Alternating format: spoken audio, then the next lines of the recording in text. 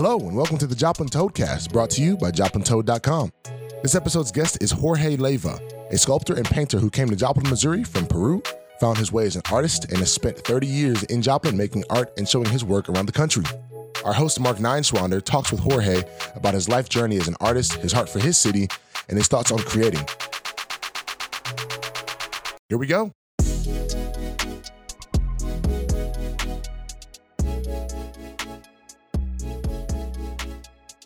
Welcome to the Joplin Toad, the Joplin Frog. No. The Joplin Toad, huh? Welcome to the Joplin Toad. Now we're talking with Nineswander. Oh, you said it correctly. That's not as fun. That's not how he said it the first time. What was it? Nineswander. Your last name is completely incorrect. I wonder which gets pronounced incorrectly more often, your first name or my last name? My first name is a lot more fun. How many people are just like, good to meet you, George? A lot. Lately, I've been having a lot of that, particularly with ladies that don't want to make a mistake, or Mm-hmm. they said, "Can I call you George?" Yes, of course you can call me George. You wouldn't be the first one. You can. It won't be right, but you can call me that. Yeah, but I said that most people now make an effort to call me Jorge, and they said, then I'm gonna call you Jorge, but it's like a Jorge. Jorge. Of course, you can call me Jorge. So exotic. So exotic. Well, I still remember Val Christensen. The whole time that I was a student at Missouri Southern, he called me Jorge Leyva. Jorge Leyva. And I He thought, just really wanted it to rhyme. Sounds kind of French, or very foreign. Ooh, kind of sexy. Well, you are very foreign and very sexy. But besides that. So guys, we're here today. I let him introduce it, but with Jorge Leyva. He is a Joplin-born artist. No, he's not Joplin-born at all. His accent is a dead giveaway, isn't it? No, but actually, I am a Joplin-born artist because here's where I became an artist. Oh, I like it. Okay. Yeah. All right. So not Joplin-born human, but a Joplin-born artist. That's exactly right. So many of you know who Jorge is. Some of you don't. If you are in the Joplin area and you've driven around and seen some bright red sculptures around town, those are probably Jorge's, and that's probably the quickest place to identify his work. There's one in front of the Joplin Library. There's one in front of Spiva Center for the Arts. And in quite a few other places. He has one up in Springfield now. There's one in Chicago, in addition to our little city.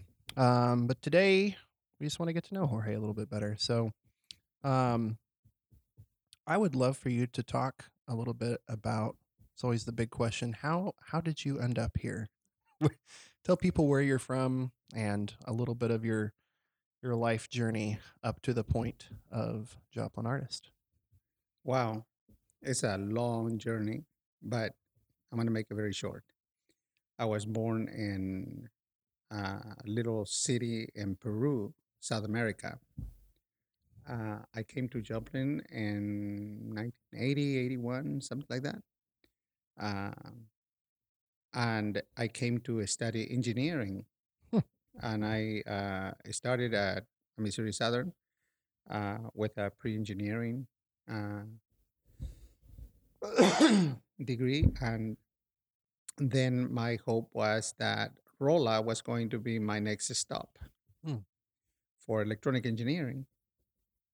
Along the way, between not speaking the language very well and a lot of bad influences, I didn't do very well. And at the time, I needed a 3.5 GPA to be able to keep my visa. So I decided, well, I gotta make something a little easier for me. At the time, that's what I thought. It was easier to go and take an art class so that, Oh, little did you yeah, know. little did I know, yeah. Because art's so much easier. That's exactly right. And uh, so I can, satisfy the GPA for my visa. Well, it was dwindling down to 3.6 or something like that. And I thought, oh my God, this is going to be very, very hard. But eventually, I did go and took some uh, classes that allow me to do that, right? So I can stay. And one of the classes that I took also was Spanish, and they threw me out of class. What did you do? I enroll and taking Spanish as an elective. And when I went to the class, he said, "What are you doing here?" I said, "I'm taking the class." He said, "No, you're not. Get out of here. You know Spanish." So I said, "Okay." He said, "Go That's take English." That's a pretty gutsy move Oh, to, yeah. to take a Spanish class when you're from Peru. Hey, I needed the grade. I thought it would be an easy A. Yeah. Well, they sent me to take English, and the next year I insisted in that I take Spanish, and they said, "You want to take Spanish? Okay, that's good, but you're gonna have to take a literature class." So I went to take a literature class, and I thought, it's an easy A. Oops, what Oh, a no. mistake it was. Yeah, I got a professor where he thought um, no, it was not going to make it easy for me. So I got a B instead. Oh, my goodness. Yeah. So, but anyway, uh, short story long. That's what we do here. Yes. Short stories made long. The Yeah. Joplin Toadcast. Short story long. I came with my adopted family to Joplin, um, to mainly to study English actually, uh, so that I will have uh, um, m- a better opportunities. Wherever I find myself, speaking English at the time was really incredible, necessary and important. Mhm. And we're talking 30 years, over 30 years ago, 36, 37 years ago. And I'd give you a B on your English now, at least. yeah, at least, yeah, not a C. I mean, thank you. B Yeah, plus, yeah. maybe B I mean, plus, B minus maybe, but B it's minus. Oh, thank you. yes.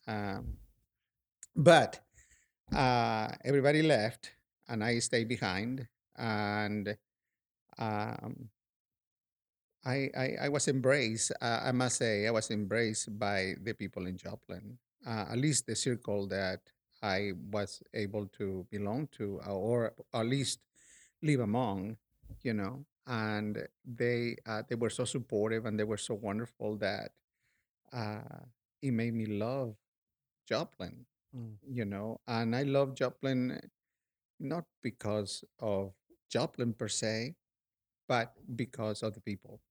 Yeah, it And I always comes down think, to the and I people. think until today, I would say today, uh, I have been a Joplin resident for the entire time that I have been in America, and the people has always been one of the reasons why I would have never wanted to go anywhere else. And I Wow. have been all over the United States, every state of the in the states. I think I don't know, maybe one or two states that I could escape, but uh, Every now and then you see a mountain or something like that's exactly right. that'd be pretty nice. So I love Joplin because of the people, and through I would say I have lived through a generation of people uh, which uh, have changed because of the times, Mhm. but the basic principles of people in Joplin have not changed. We still find really good people here, Mm. and it is actually one of the things that I believe identifies Joplin is his people, Absolutely. and I wouldn't want to change that for anything. I think that's interesting. I've been in lots of conversations where people are talking about, what is Joplin's identity, or what is its, as people talk about, what would a Joplin logo look like, or what should be on the Mhm. Joplin flag, or what should, what is this? Because for a while, we were the tornado town. Oh yeah. We had to get away from that, Every time you turn the TV and you saw or the internet and you saw pictures of Joplin, they'll show you the tornado. Right. And Yeah. it's been And almost still, 10 you go years. somewhere else and you go, oh yeah, The that tornado hit town. you guys, and you're like, yeah, 8 years ago. Yeah. That is true. I still encounter that. And funny enough, my work actually changed with the tornado and it remained there, Hmm. with that kind of identity. Now that is interesting, because we're not, obviously we don't want our identity wrapped up in that. And a huge part of our identity is the people, but we also can't get away from the fact that it did change us a little bit. Exactly. Exactly. How do you feel it changed your work? And I think my work became about identity. And it was specifically, if not particularly, because of the people. People's identity had a shift after the tornado. Uh, I did not understand what it was happening with people having lost so much of their belongings and their properties Mhm. on how they will renew themselves, and I think that people identify themselves with their houses, they Mhm. identify themselves with their neighborhoods, and it was difficult when everything was erased. There was no neighborhood, there was no houses. Yeah. People So you're lost left their with saying, identity. well, what are we then? That's right. And at least 1/3 of Joplin, went through that. And renewing it, then I saw that people wanted to come back more. There's all kinds of influences, of course. There are outside influences that, yeah, you change, you become more modern, you become more updated, but I think with that, you have to change who you are a little bit. Mhm. You become a person with different way of thinking, and that was interesting to me. It was interesting to me to hear people talk about after the tornado how what it did to them. Hmm. But what did not change was the basic root and the foundation, under which Joplin had already an identity, and it was his people. Mm. The people came back strong, but they didn't become different. Mhm. They were still the same wonderful people that had been before the tornado. What he changed, it was, you know, how they chose to live after that, but who they were was still really pretty much intact, I think. Mm. It did brought up new things in themselves, that of course we identify them as resilient and strong and Overcomers. overcomers. All of those adjectives that we use to describe sometimes, what happened after a disaster. But I don't think that gave people their identity. They already were that way. Mm. I think it took something like a tornado, a disaster, to actually grow up all of that people were To already. kind of prove to people this is Of this is who course. you are. Of course. But I believe Joplin has always very strong. Hmm. You know. That's a cool Uh, thought that we Yeah, I think there was a lot of emphasis on, oh, you guys overcame and, Hmm. and all that. But I think that I haven't heard many people address that. They're like, maybe you already were that way.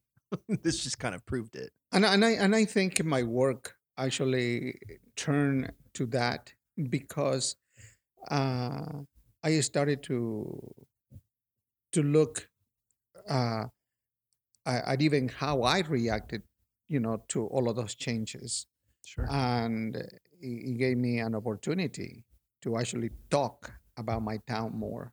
Mm, You know, I cannot do my work without thinking that this town had a lot to do, with the philosophies and changes that went in my work.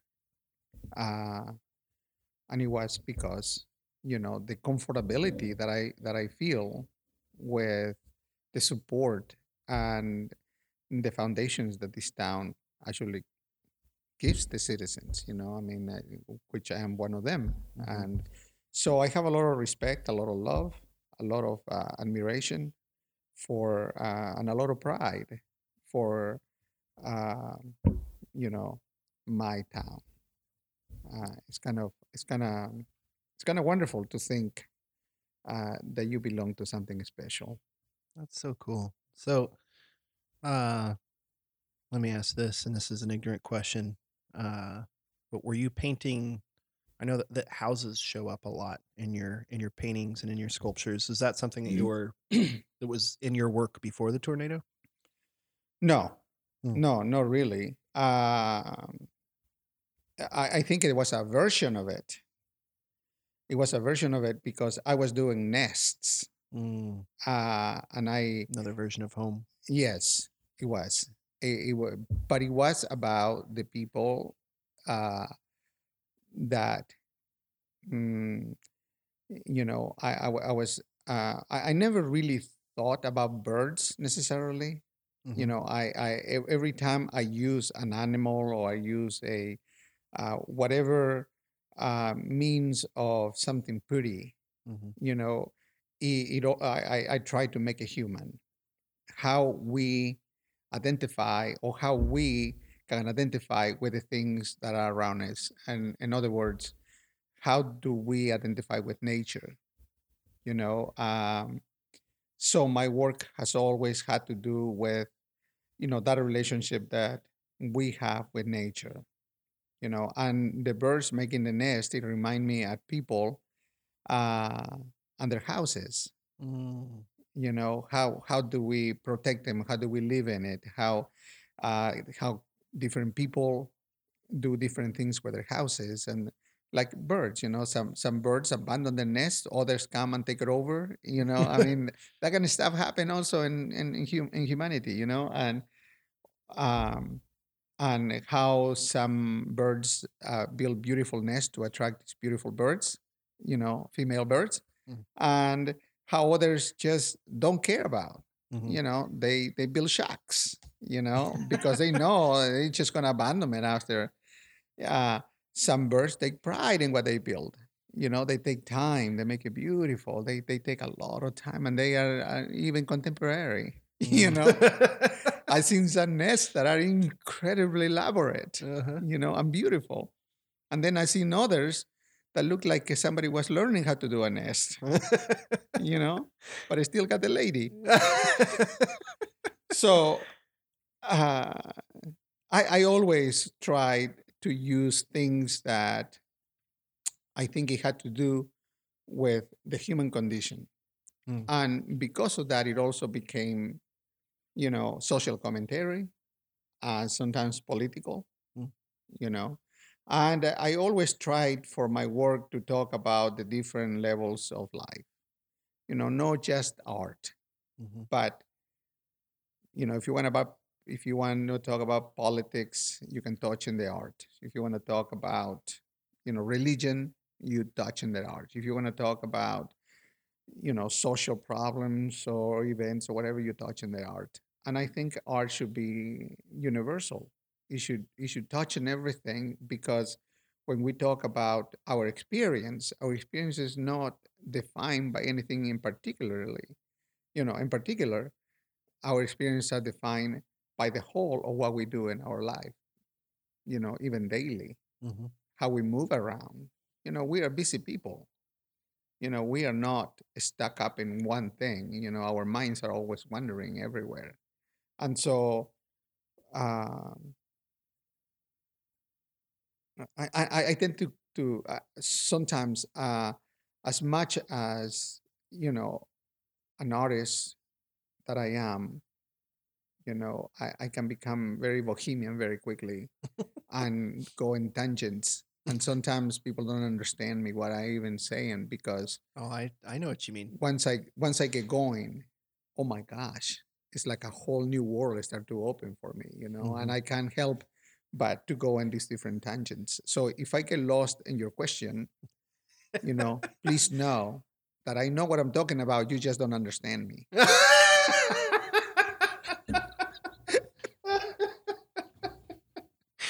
Okay, so you're not rambling. No, You're I'm not. No, you kidding me? No, I don't ramble. My favorite part about this right now is you're talking about birds, and I'm looking out the window, and you have turkeys wandering Oh, around yeah. in your front yard. just one of those like, what the And they heck? like to mess a lot. I mean, look at this, it's like What? So turkey why do mess. you have turkeys? Where do the turkeys come from? Because even though I live in close to the middle of town, because this is really just about a couple of minutes from downtown, Yeah. it's like I'm in the country. So I live with the animals. It- I mean, talk about a human being So these are in nature. wild turkeys. Yes, they're wild turkeys. But they almost feel domesticated because they're in your front yard, like just wandering around. They do, don't they? Yeah. And I think it's kind of it's kind of silly to say this, but when people come over here, they ask me if they can come and hunt the turkey, Mm. and um, I kind of I don't care what people do, but I'm thinking, well, if it is close to Thanksgiving, I guess it would be a good excuse. But right now, they are just decorative items. Well, also like I- I'm not a hunter by any means, but I feel like part of hunting is the thrill of the hunt and the challenge of it, and they're just wandering around the yards. Like, where's the sport in that? that's the most wonderful thing. I mean, you can go out there and have something for dinner already, and you don't even have to go to the grocery store. Oh, You man. know, Well, if you want meat, there's a lot of deer in the evening. I mean, if you come in here 5 o'clock in the afternoon, you're gonna see deer going by like a highway. oh my gosh. There's a lot of deer going by because in the other side we have 30 acres of land where the deer go, and I guess they. See, I grew up on 30 acres of woods. Oh, really? Yeah, yeah, but not in the middle of town. Oh, I know. In the middle of nowhere. It's just So, incredible, but isn't it does. It feels like you've crossed over into like some kind of portal or something when you get to your house, your studio. Well, Like this you're is in a the middle of portal. town, and there's this neighborhood, and then you drive down this road, and down at the end you see it looks like a castle. Like what is that down there? And it's your studio, and it's just nobody knows it's here. It's fascinating. It's a fascinating space that You know, you've created. when people come, believe it or not, neighbors have come and they think it's a discovery, and I am thinking, if you discover me, then I didn't hide very well. Well, you're not but quite trying to hide. I don't. no, think. no, no, no. By That is no, the no. difference between you and a lot of artists, though. Is a lot of artists, I think, kind of their space is very sacred. They're introverted, and you do need your safe space, but you make your studio very open, and so it feels kind of hidden away. But you invite I people think here a I lot. think art is made to be shared. I think if you're trying to do something for yourself, you shouldn't be an artist. Mm. I think you need to time to work, of Yeah. course. Yeah, Yeah. you need a little bit of solitude when you're working and all of that because it's part of the artwork. But really, art is to be shared. Mhm. And if you cannot share your art, And you're not just sharing the art, but you're sharing the space in which you make the art. That's what I think is fascinating, and I think is a little bit more rare. Is you open up your studio and you tell people like, yeah, come hang out, come visit me in the space where I am creating. So it's not just the art itself that you're sharing. Yeah, but I also it's a working studio. It's a working place. That it's not a place where it's a gallery and it's open to the public. 24 hours a day, or Sure. 5, 8 to 5 or anything like that. Don't I just mean, I drop in on invite Jorge. people. No, if they call But- me or if they want to come, it's fine. But there are times where I'm just working Sure. and I don't have time for Yeah. uh, Well, and I think it's cool the way you've said it. You're in what feels like a pretty secluded space, yeah. and so you have a lot of built-in quiet here. Yeah, But like and, I said, and you still invite others into that regularly. yeah, and the reason I chose to be a little more secluded is not really because I wanted to hide myself from everybody, or to do the work or anything like that. It was out of respect for people that I knew that I was going to work at night. I was going to make some noise. You're out there And, welding. of and- course, yeah. I don't want to be a menace to neighborhoods or to people, and it allows me the freedom to actually be an artist, Mm. and I think it's a wonderful um, avenue to be very creative, Mhm.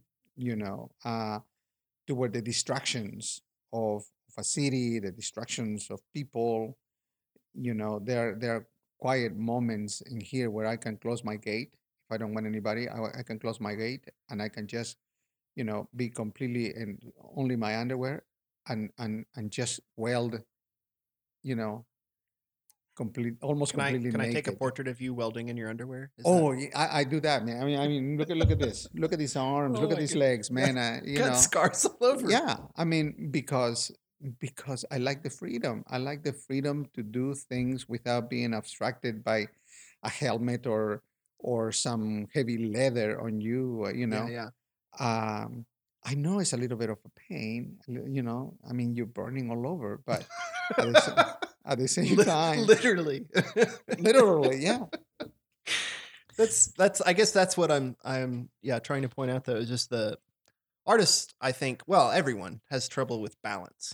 We have trouble balancing out the need for community and the need for sacred space, and I Oh, you absolutely. balance that very well. Yeah. Where that creating that peace, but then inviting other people in and having that space for both community and creating. I tell It's you cool. something. I tell you something funny, that sometimes working alone, working on, when you have neighborhoods, or when you have neighbors that are close enough and you're working, and if something happens to you, they can see that you're laying down in the middle of the yard or something, bleeding, and they can rescue you. Uh-huh. But when you're isolated, nobody's around, right? Mm. So one of my experiences here was I was grinding something, and the grind flew off my hand and it cut my hand. Ooh. It cut my hand, and I was bleeding all over. I mean, my studio was just a bloody mess, and I thought, what am I going to do? So I kind of I put I tried to stop it the best way I could, and I went to the one of those urgent care. Yeah, or one of the clinics. Yeah, and jokingly, the doctor asked me, what did you do?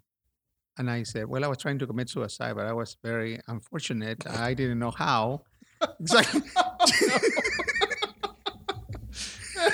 So I So said, you got a hotline called on you, didn't you? oh my God. She said, this is not a place to do those kind of jokes. Oh, I said, no. well, I'm so sorry. And the nurse that was there, she said, you didn't do it right. You had to do it up and down, no across. So and she was Got an undermining the interesting, doctor. Yeah, and I thought, variety oh my of responses God. there. I said, all right. But the Because point was, she understood the joke, but the doctor did not understand the Okay, joke. so You know, there and it was- was not a good place to do that kind of joke, I guess. You know? probably not. Yeah. But you definitely found out who had the darkest sense of humor in the room. Oh, absolutely, absolutely. And it was kind of scary. It was kind of scary because I was by myself and I didn't know how to drive while holding my Oh you know, my applying wrist. pressure while Yeah. turning a steering Yeah. wheel. exactly. So you can call me if this ever. I'm about 5 minutes away. I didn't have come a over. phone in that moment. It was just, it happened and I had to act quickly and I became part of my art. Mm. When I came back to it and, 5 minutes later, I came back and I continued to do the same thing. And it was So kind you of, didn't even take the night off. no, it was kind of scary. What it was kind of scary, it was that the blade, which I had cut myself with, I was cutting metal with it, and I thought it would be different because my blood will enhance the cutting, but it didn't do anything. And I thought, well, the blood in the floor kind of reminded me of those forensic file things. Yeah. Oh my God, I'm working on the scene of a crime. Yeah. I think he welded the sculpture in this scene of a direction. crime, You yeah. can tell by. Yeah. So maybe that's so what I art. read. Don't make it at home, kids. Okay, It's yeah, dangerous. really. don't do this at home. Don't cut yourself. Don't cut yourself. This is public announcement. Yeah, it's public announcement. You better kids. edit this thing. I mean, you don't want to put blood in your interview. Well, we always say we're going to edit things out. We never do. So, Oh my God. so this is all in there. But we've Wow. turned it around. We made it a PSA. We've alerted children how to not hurt themselves. Okay, good. Welding at home in the woods. Yeah. With only the turkeys for company. And don't be distracted when you're using power tools. And I was actually very It's a distracted. good with life that. lesson and I not just thought I for could- artists. Here's a good tip. One that I learned not to do. You cannot multitask with power tools. I think most people know this already, but there think? might be some that I didn't. I was trying to cut with one and weld with the other. Oh my gosh, that's amazing. So I want to go back. I want to go back into your story a little bit. I want Yeah. to go back to those Missouri Southern days when you're getting a B in your Spanish course. Oh, And you said you took an art course. Obviously, something happened between that point and this point. What was the moment where you first thought, like, maybe I could be an artist on a on a serious level? I think. Excuse me. I think it was very clear stated to me because I was getting home in the evenings and I had to do my homework, for example, and I had to deal with physics. I was taking a class in physics and I, the problems, all of the equations and mathematical stuff that you had to do, it was like, oh my God, I found out that I wasn't really very good at, at doing all of these calculations and numbers and all of that stuff. It was a struggle. Because I was very persistent and all of that stuff, I got through it, but it wasn't an easy thing that came to me. So I found out that all of that I was doing it for my family because they encouraged me, because they wanted me to do that, even though my ability and my creativity was actually placed in visual rather than any other theoretical kind of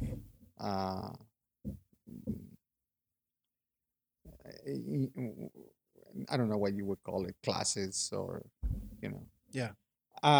So I quickly found you know, the teachers, without them knowing that I was struggling, they said, "Are you studying engineering? Why?"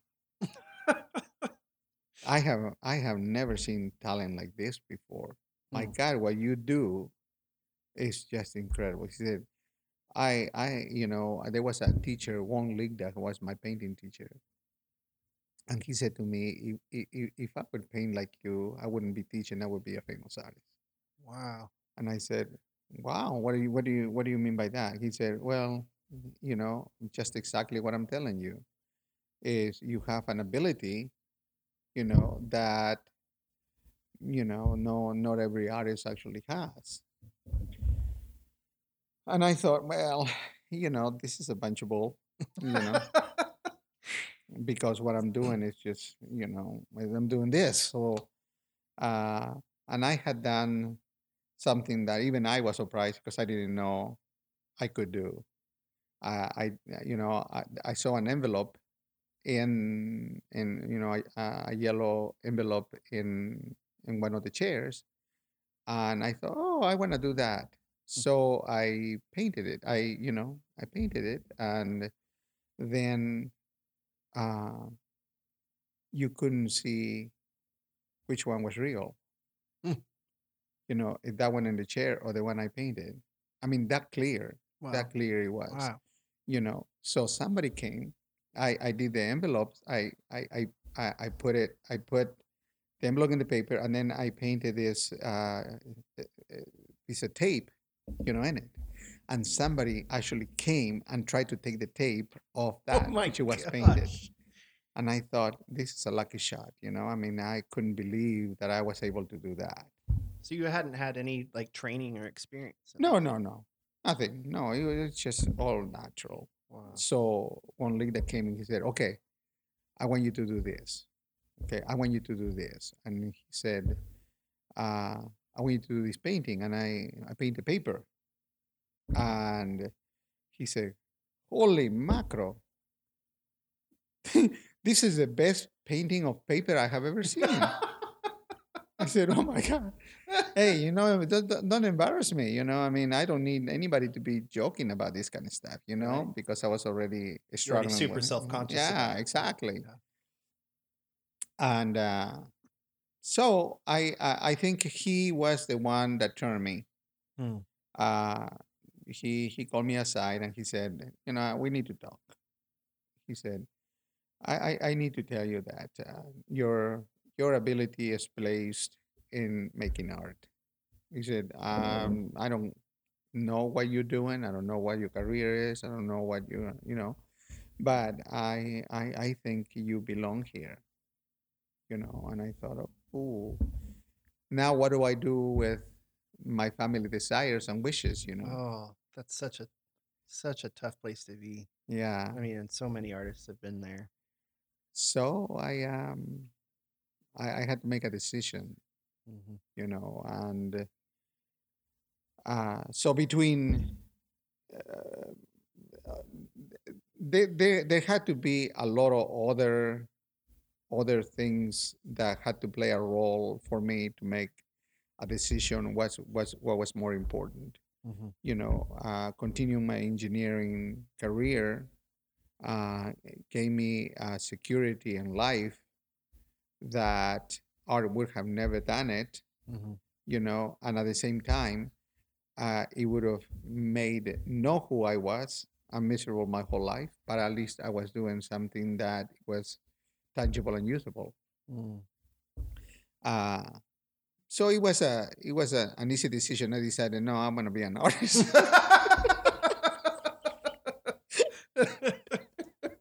I don't want to be tangible, and I want to be useful. Oh man, I want to be a bohemian. No, it was a struggle to get to that point, and I had to I had a support group. The new adopted family that I had come into did encourage me to be an artist. And I think with that support I was able to do it, because in my own making that decision would have been extreme and I would have never chosen So art. was this like a host family that you're staying Yes. with? Okay. Yeah. Okay. So they were Uh, very supportive. they So were this very is a supportive. huge shout out to both teachers and to host families. Oh, absolutely. You know, of 'cause course. I know a couple of people that are hosting international students, and Really? like, this is, you know, this will be really cool for them to hear. And I think sometimes,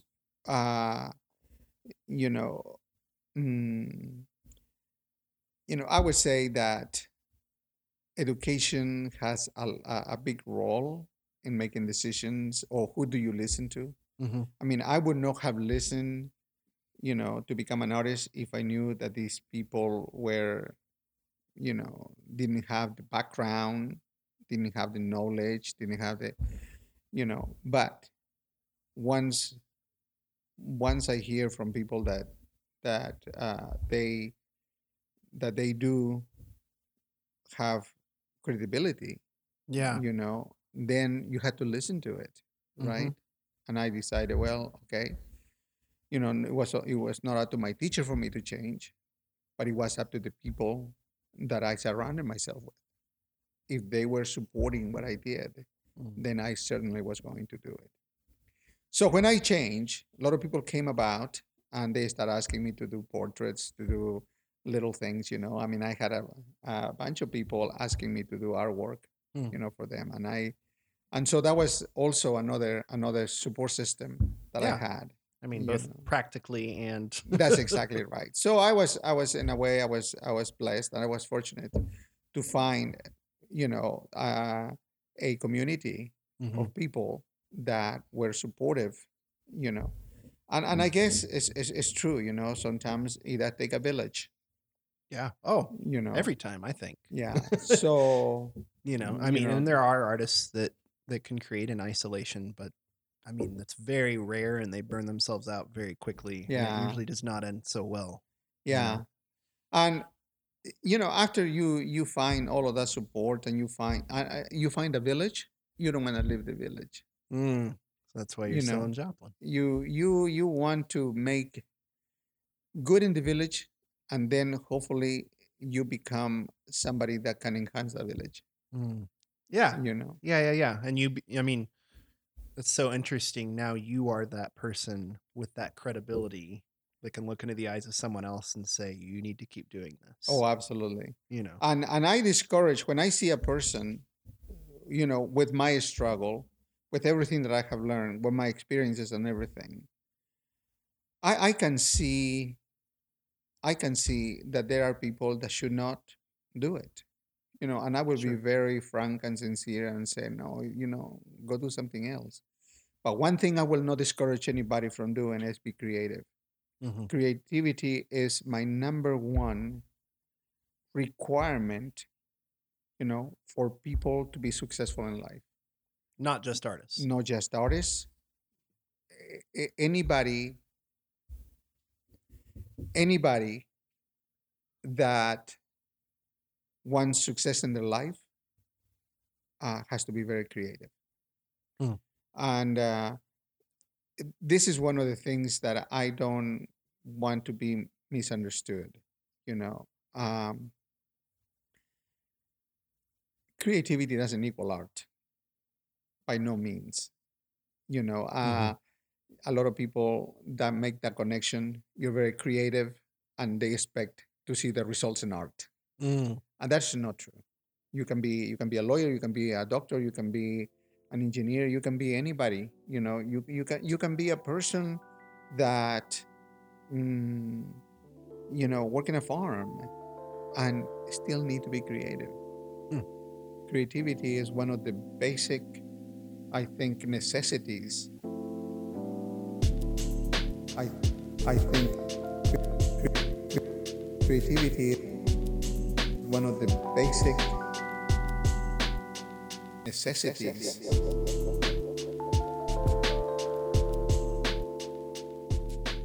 So what is it that I mean by creativity? You know how the people said, use your left side brain and your right side brain, and one is creative and the other is analytical. I think every person needs to be inventive. And the only way to be inventive is by being creative. Hmm. So if you give yourself the freedom to be creative, you are going to find ways to get to a destination, you know, by different avenues, by different routes, and instead of just following one straight line. Hmm.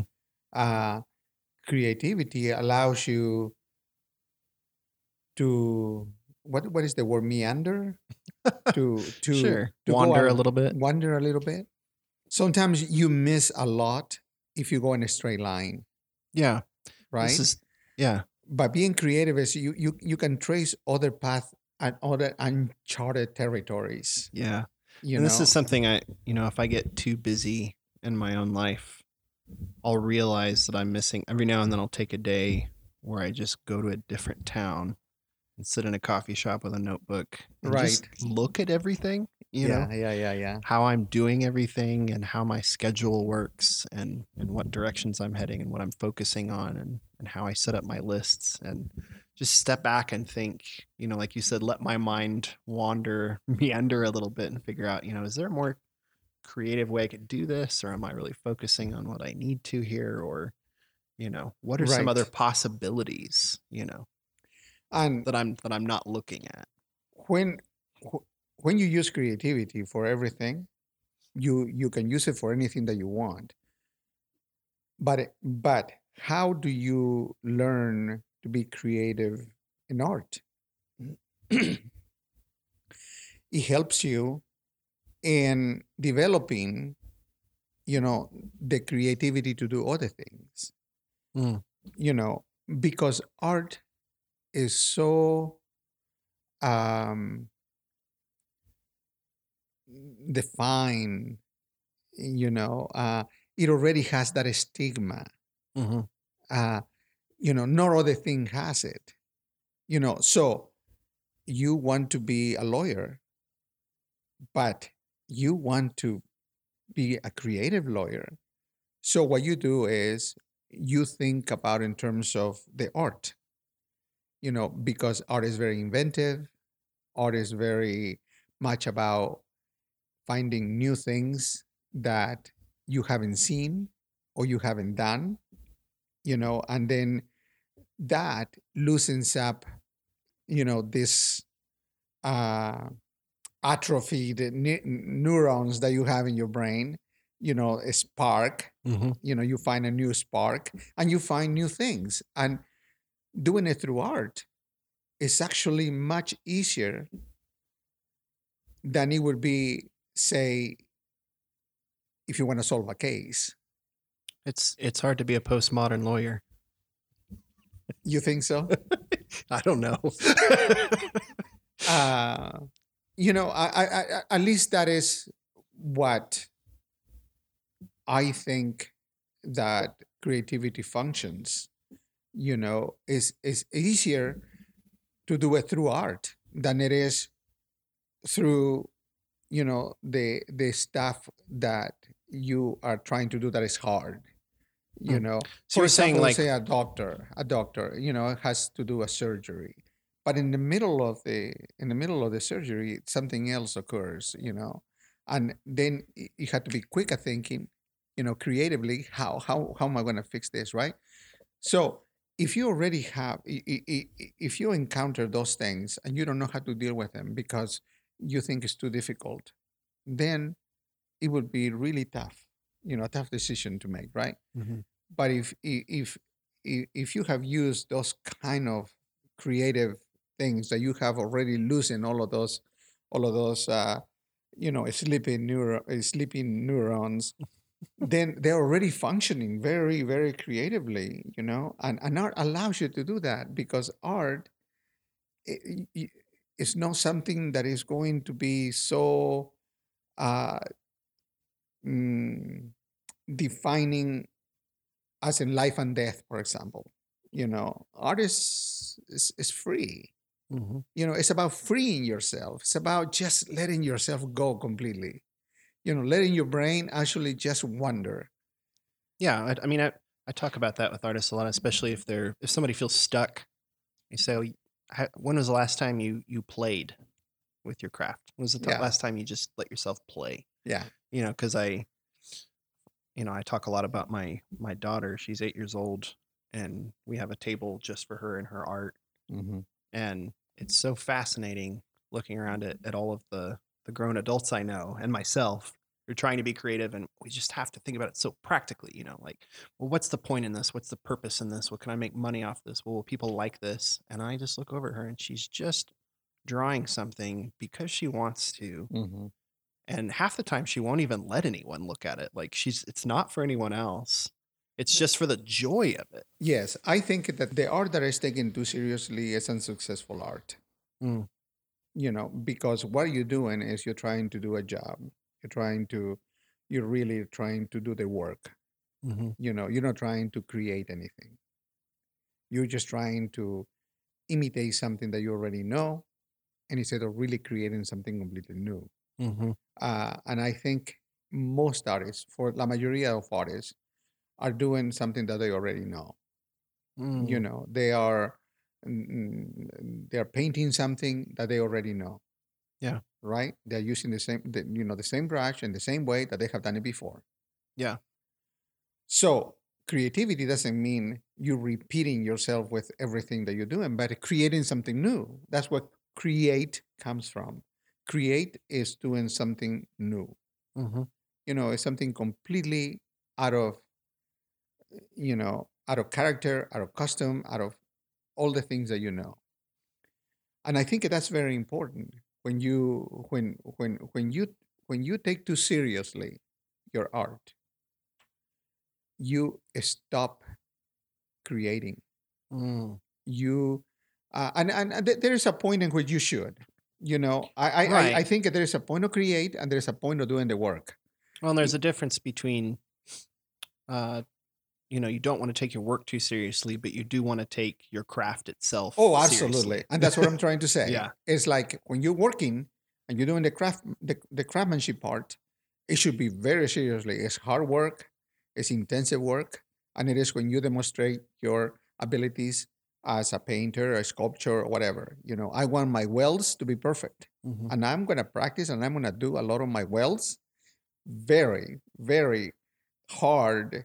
Right. Learn you it take that completely. You and, take that and make craft it good. super seriously, so that you have the freedom to play with new ideas, already knowing how to craft them well. Oh, absolutely. So that by the craftsmanship and art. Yeah, when it comes time to play, you're like, I know how to weld this, because I've done Yes. it so many times. Yeah, you don't do creativity to actually do the art. Craft. You craft your art without the creative part. That is the hard part. That's the job. Mhm. That is the work that you're gonna put in there. That's the hours of pounding metal, cutting metal, welding metal, but you already created something. You're just putting it together, Right. right? Yeah. So the creativity part is really important, and that's why it doesn't have to be about art. It has to be about everything else in life. Whatever you do, be creative. Hmm. So trying to pare this down to a quotable, so that people can tweet about this. That's all they want from this podcast, is to tweet things. But okay, but don't listen to me. Just do it. Mm. Maybe that is what people need to do. You think, what is creativity? Maybe Nike. Just do it. Just do it, or Shia LaBeouf. I mean, but I think there's a lesson for the artists here, which is what you're saying, like give yourself the freedom to play. Mhm. If you've been at it for a long time, maybe you need to try something you're not good at, but that is fun to you, and that will be good for you. And it will be hard because you're used to only doing what you're good at. And then if you're a new artist, just try all kinds of things. Try painting and try try drawing and try sculpting and try music and try even, and you might not be good at any of it, but it's okay. Like just play, do it feels fun to you until you tap into something. And that's another thing, though. Not everybody's an artist. Not everybody Sure. can be an artist. Not everybody wants to be an artist. Well, and that's the Um, lesson for the artists. For the non-artists, you're saying like there's a value to art that is other than the craft and the output of it. It's more about That's an retraining your brain to be more creative in other areas. Of course, yeah, and that comes with the appreciation for art. Hmm. You know, the fact that you can go and see something, visualize it, understand it, form a vocabulary with it, and I think that's the creative part for the people that love art and don't want to do it. Hmm. And I think there's a place for uh, art has so many facets that people can tap in, Mhm. that can become artists. You can become an artist without actually doing anything, Mhm.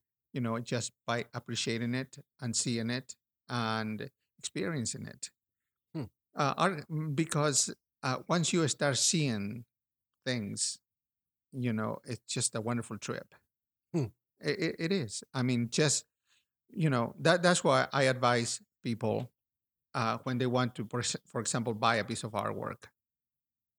You know, I think seeing the beauty of something is one thing, but appreciating the art for what it is a different thing. Mm. For example, I would not buy anything that is badly made.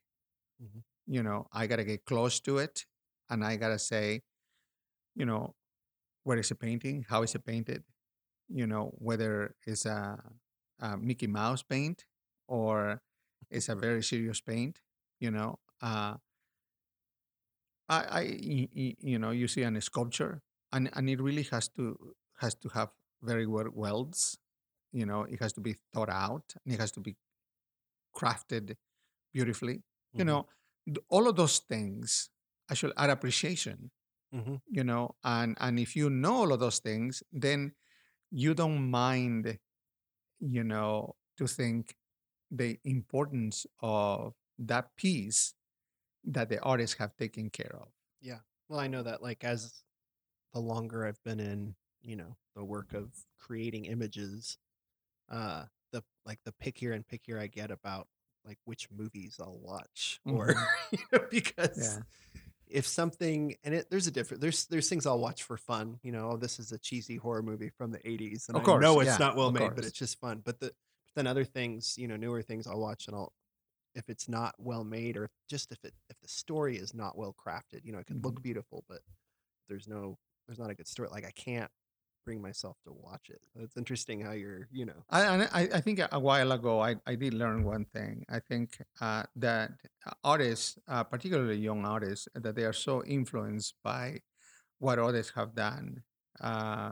They think, oh, I've done this picture, and they look at all the picture in a magazine, and they said, oh, this is wonderful. It looked like my picture. I mean, how much is their picture? It's worth $6,000. Oh, well, then I can put mine for 5,000. It's going to be cheaper than that one. It's going to, I mean, they are like, okay, uh, but they don't know why they put the price on it. Mm. They just put in that price because they saw it somewhere else. It's the same way as people when they do artwork. They say, oh, somebody have done a beautiful cat. Then I'm gonna do a beautiful cat too. I'm gonna do a cat, and I'm gonna do it better than their cat. You know, but they don't. But they don't look at this artist. Has been doing it for 30 years, Sure. and they have a reputation that that makes that work significant. Hmm. uh, and you have to understand that what you're doing is just copying. Hmm. you Which know everybody does at first, but you have to know what it of is you're course, doing. exactly. And it is, you learn. Those are the Yeah. those are the tools that you have out there to learn where you are as an Mhm. artist. Right. So it's not a bad thing to copy at first, just so long as Of you're not course trying to not. sell yourself as someone that's not copying. Of course, of course. I mean, there's a lot of lessons for artists themselves, and there's a lot of people also that buys work that need some lessons. Mhm. and I think it's wonderful if you know what you like and what you're buying. Mm. Uh, like I always recommend to people, it doesn't matter who you are, if you buy what you like, you don't care, you know, uh, what it is or who did it or anything like that, right? But you really like it and you want to invest on it. But if you're gonna collect, then do research. So there's kind of different Oh, categories of acquiring absolutely, art. absolutely. I That's mean, interesting. when I go and buy a piece of artwork, you know, I buy a piece of artwork because I like it, Hmm. because I want to live with it, Hmm. right? But if I want to collect something that I know eventually I want that piece that it increase the price and I want to Well, yeah, it's resell like it learning, someday. how to invest properly in the Investing. stock market or I mean, something. I think collectors invest in art. Collectors don't just collect because they like it. They're investing, Mhm. and they are not investing in actually the art today. They're investing in the art 20 years from now, Hmm. because time is um, the only I guess um, what would you call it, avenue, or the only measurement Mm. that you have on whether the art is going to gain or lose its value is time. Interesting. It's the only thing that art has, because there are artists that in between they stop being artists or Hmm. they don't do it anymore and they change and that art is just worthless. I think in the 90s, museums got so much art donated that those artists didn't go anywhere and they were trying to get rid of the art. Hmm. But it has some value that they have placed in the art. And how you get rid of something that somebody paid, $50,000 for it? Yeah, we want it to all be about the talent, but it isn't all about the talent, No, no, no, unfortunately, no, in that of world. course not. Uh, And that's a hard thing because I think that there are people out there, especially here, that they aren't creating it for that world, and they don't need to create it for that world. They need to create it for themselves. And then there are other people that are further along that kind of do need to know how you play that game and how it works. of course. So An it's artist a have lot of that's just figuring out where you are. Yeah, and there's a maturity measurement that artists have to be very aware. Hmm. The more time that you have spent in art, the more you learn about yourself as an artist. I mean, I've been doing this for almost 30 years, so I have gone through a lot of experiences. Hmm. Back and forth, in what the significance of being an artist is and the level of art that you make and where you find yourself and what kind of artist you are. Hmm. I mean, you get to find out that in time. Hmm. You just don't go and ask somebody and then you said, oh, okay, this is what it is. No, you had to experience it, Sure. you know uh, because to get a place, to get some place, perhaps it's not even an art, it can be in anything, you know uh, experience has a lot of value, Yeah. at least for yourself, how much you have learned from it. uh, Nobody lives really in a vacuum where you have the answers We try. immediately. Yeah. There is no instant gratification in knowing where your art is or how you're going to be, if you're just starting. Mm. I think there's a time that you have to give yourself. There's a maturity level that you have to acquire. Hmm. And there is you know, just an experience that cannot replace anything. Yeah. In the length of time that you have done the art dictates sometimes the durability of your art. How much more uh, we all have the same dream of fame, fortune, the we all have a dream of doing the masterpiece. Hmm. We always want the art that is going to change the future of your career. We all want to do the pieces that actually take you to the next level. We all have these fantasies, of how, and sometimes art is right place, right time. Other is work, work, work, work, work. Others is just time. Mm. They, you know, everybody will have an opportunity. It's just how you get there that is different. Mm. You And know, staying in the game long enough. absolutely, yeah. It's because it's how you measure yourself as an artist. Are you an artist to stay, or are you an artist passing by? You know, Mm-hmm. and I think once you reach to a certain level at time of making your art, you're not gonna go anywhere else. Mm-hmm. So the value of what you are and what you do and all of that changes for not only for the artist but also for the buyer and for the collector. They understand. You are Yeah. not going anywhere, but you're going to stay in the game. And so you, for sure, I want to invest in you. uh, but those that have not paid their dues, you know, they still have a chance to actually do something else. Mm-hmm. Look for different tangents, uh, and it's very fickle and and very difficult to predict. You know what or where an artist is going to wind up Mm-hmm. in a certain amount of time. Yeah. You know, uh, So so how do you, this is kind of a question I have, is you have both a humility about you, but also an honesty about, that level of maturity and about what you know about art and about how long you've been at it. And I feel like there's a lot of people at that same stage or that same level of knowledge you have that do not have that humility, that the rest of us would refer to as snobs.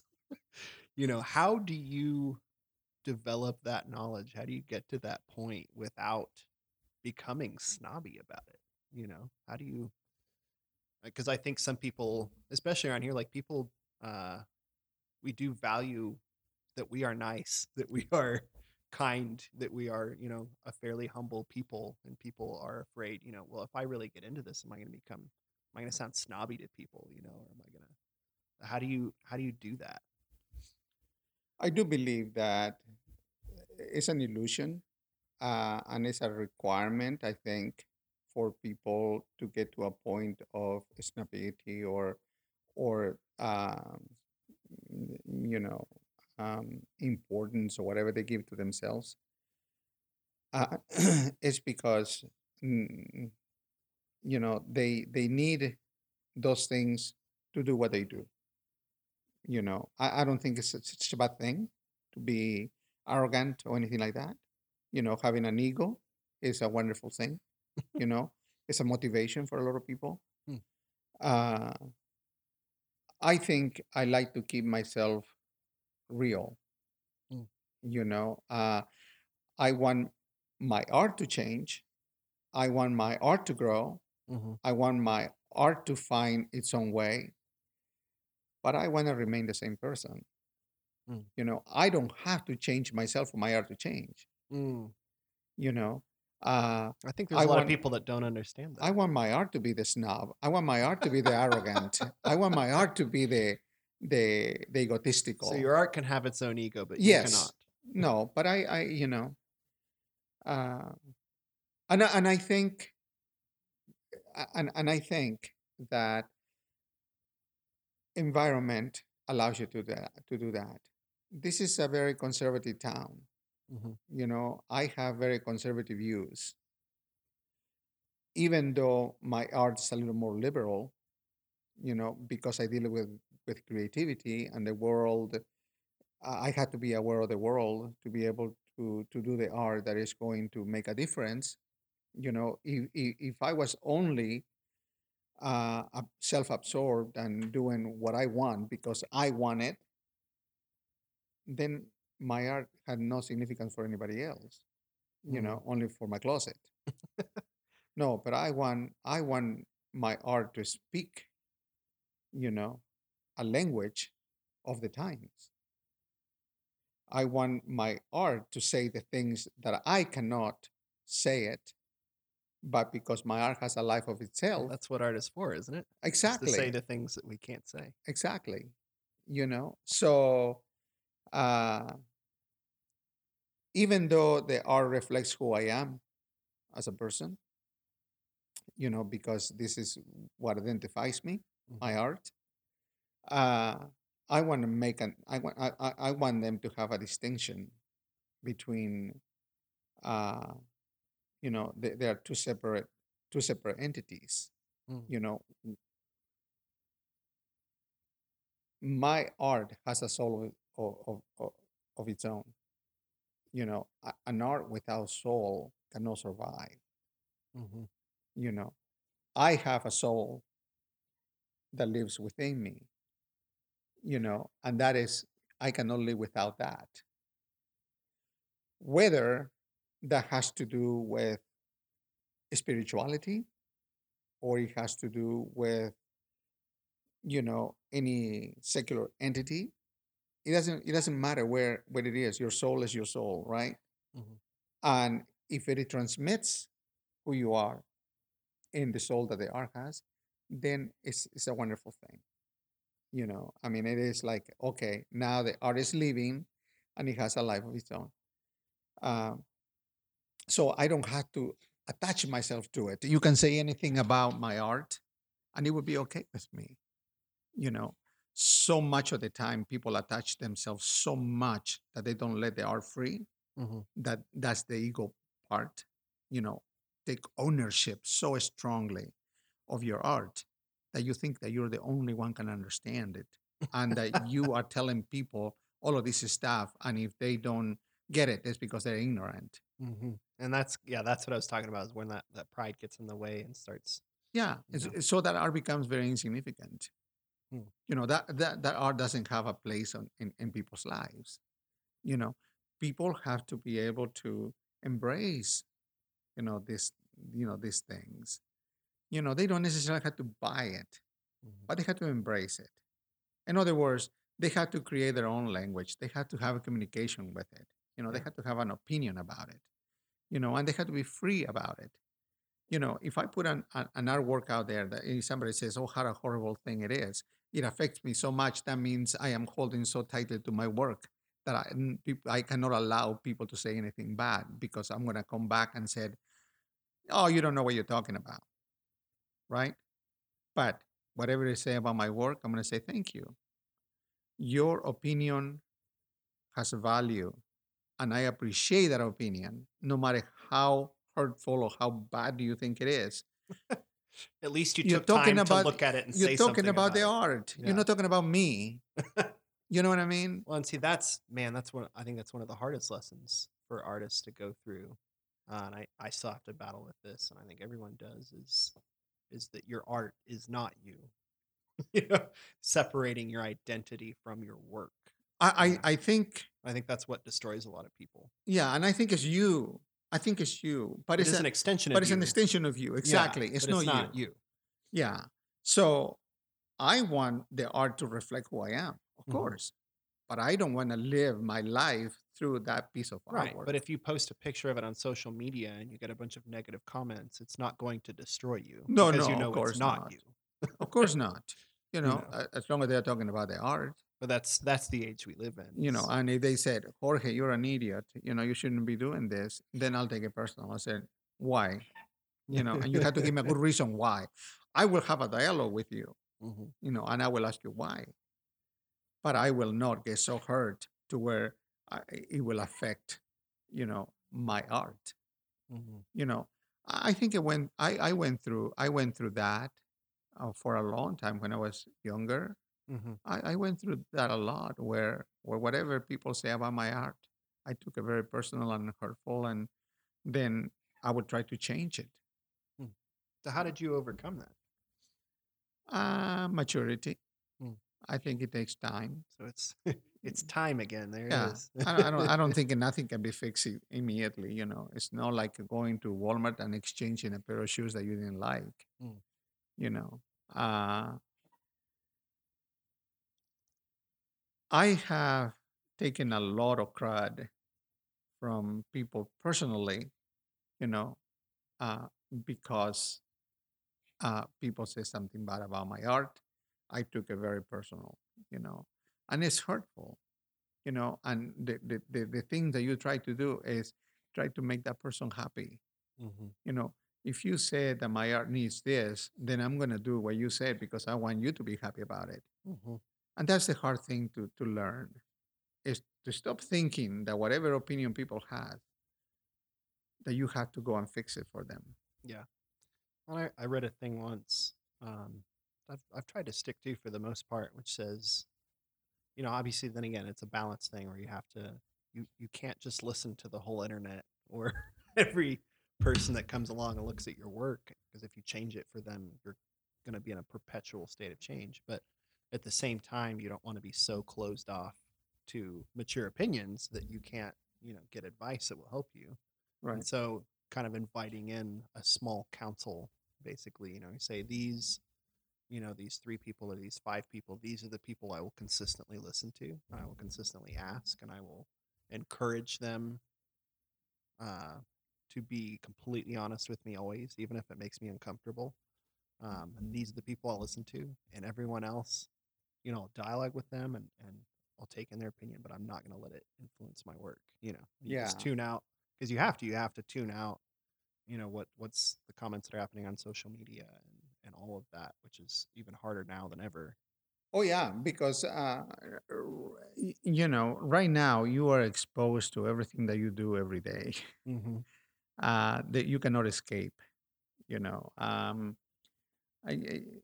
a lot of people say you have to be hard because that's the only way to survive. No, no, you don't have to be hard. You don't have to be anything. All you have to do is honest. You have to Mm-hmm. be honest. Uh, do you do the work because you want to, because it's something to do, or do you do the work because you really want to say something? And if you have something to say, it doesn't matter, you know, uh, what avenue you choose to say it, as long as you say something that is consistent. Mm-hmm. Uh, I am very careful, or I try to be very careful with not to influence so much how people view my work. Mm. In other words, I don't want to tell anybody how to look at my work. I don't want to speak about my work in detail as this is what I was thinking about it. And so you have to be able to see that. Do you know what I Yeah, mean? I do know what you mean. What I want is people to bring their own, to put themselves there, to have their own opinion, because that opinion is going to help me more than repeating what I have already said in the work. Mm. An artist appreciates people talking about their work, you know, positive or negative, it doesn't matter. Mm. Talking about the work is it, it says so much about people responding Yeah. to what you do. And that is the only thing that fulfills an artist.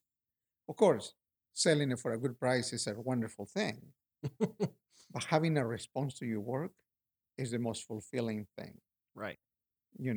I think if when people said, Jorge, I get this from this, it's much more value than, Jorge, this is a nice piece.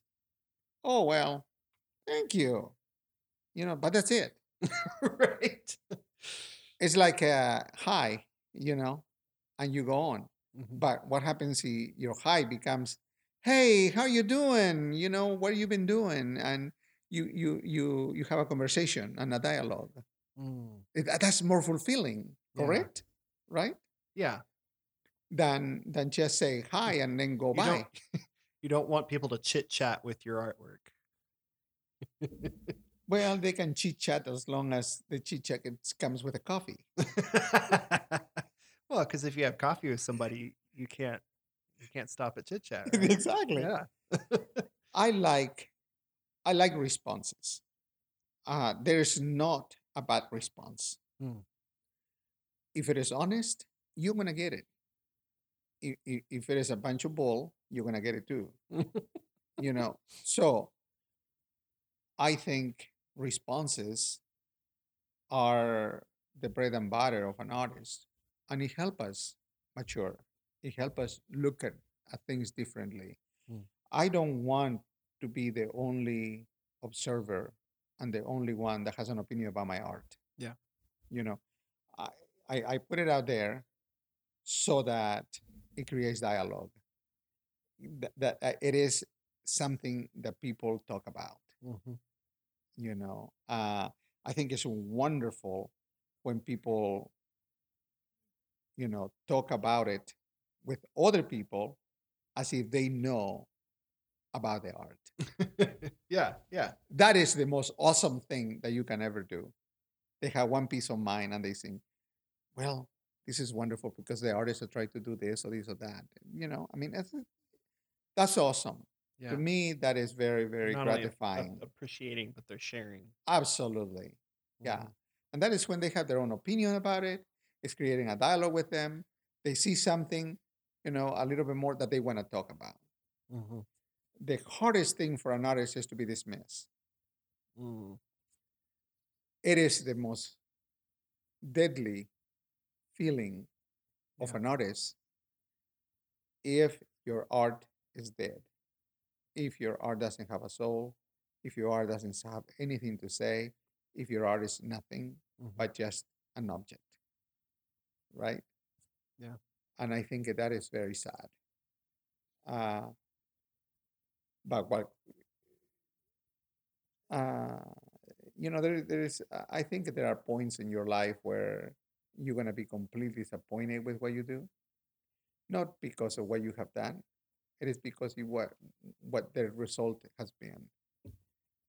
Nobody Yep. really having anything interesting to say. And it's Well, sometimes part even you of get bored with saying the same exactly. thing. And the truth is, most of us are completely bored with our own hearing our own voices. Oh yeah. I mean, yeah, we do the art, and if we keep hearing our own voices, then the art is not going to go anywhere. Yeah. We have to hear other voices. We have to hear Yeah, somebody else's. That's another thing that I talk to people about when they get in those ruts is, have you been taking anything in? Mhm. That, but our time is running short. But And we haven't said anything. I would love this to just be a 5-hour episode. I really would. But I feel like I need to ask you a couple of silly questions. So here's my first. What's the best response you've had to your accent? So you've got a beautiful Peruvian accent. The best response. Yeah. What is the funniest response you've had? Oh gosh, I don't know. There has been so many that I can't remember any. But I do think that when people said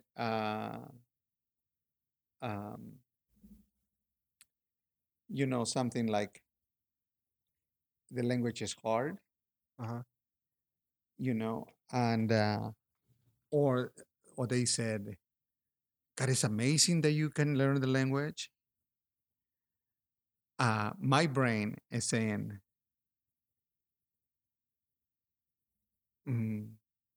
you're an idiot.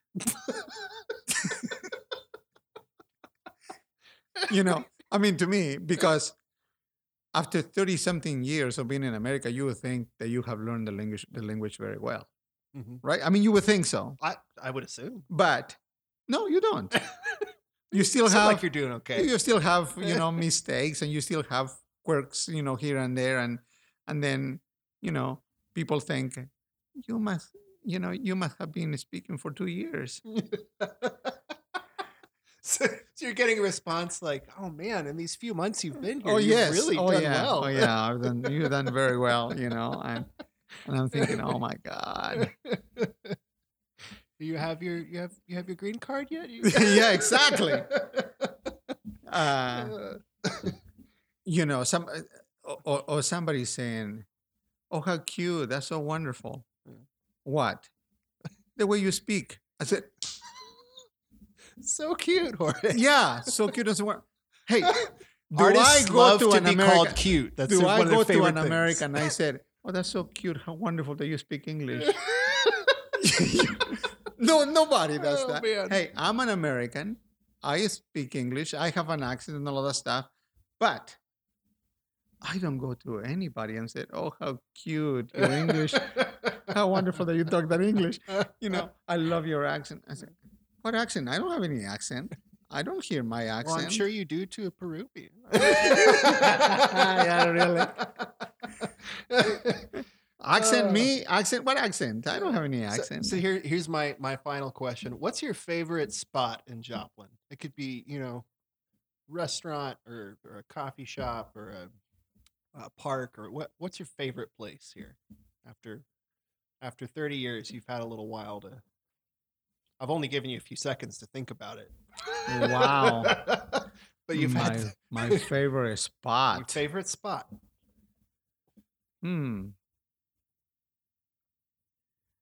I think in middle of nowhere in a farm. I think that would be my favorite spot. Really? Where if you're allowed to go in. You're- everyone right now, Jorge's saying, go invade a farm. Yeah, I mean it's a space within your own space is very hard to find. I think that we all are looking for a space. You don't know how exhausting it is to live. Just life itself is very exhausting. It's true. And so when you can go somewhere in complete isolation, then you find your best spot. I don't think I don't think I really do anything so consistent in one place to say this is my favorite spot. I think my favorite spot probably right there in my studio. That's where I am consistently there Yeah, all the there you go. time, right? But That counts. I kind of love actually to find places. A new coffee shop, Mhm. a new place where they serve sweets, Yeah, a there's new going ice to be cream place. more and a more new- surprises. Yeah, Joplin to I find. think the surprising places are much more interesting than the spots itself. I think people have favorite places, but they don't necessarily go in there all the time. Sure. I find myself going places where nobody goes. They are not necessarily attractive places or anything like that. And only because it's completely new. Well, yeah, because you're an artist, you can find the beauty in those places. Yeah. Well, yeah. Yeah. It sounds like a very it's new. meaningful thing to end on, doesn't it? To me,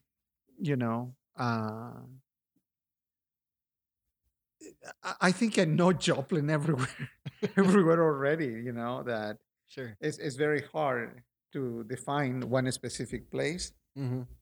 But I will say this: there have been places where I consistently gone because of something interesting that have happened there. That have been and like sometimes I find myself and looking at the machinery over in Chevrolet Park. Because I not for the history, not for any of that stuff, but I think you find it every time that you go and look at that old machinery. There is always different. There is always another piece that you discover in that machinery. That's interesting. You can look all day long, but then you have missed one part. And the next time that you go, there is that part. And until you discover that you have seen all of the parts, probably gets very boring, you know.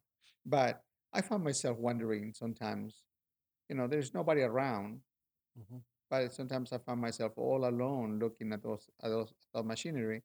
And it's just wherever your mind can get a break from life. Mhm. You just don't think about anything else other than just the missing part. Well, I'm going to end it on that. It has been a delight talking with you today. You definitely have a better accent than all our guests so far. My apologies to them, but I mean, I don't think they're going to argue. Well, I will say this. It's always a pleasure. Not a pressure. It's a pressurous It's pleasure. always a pleasure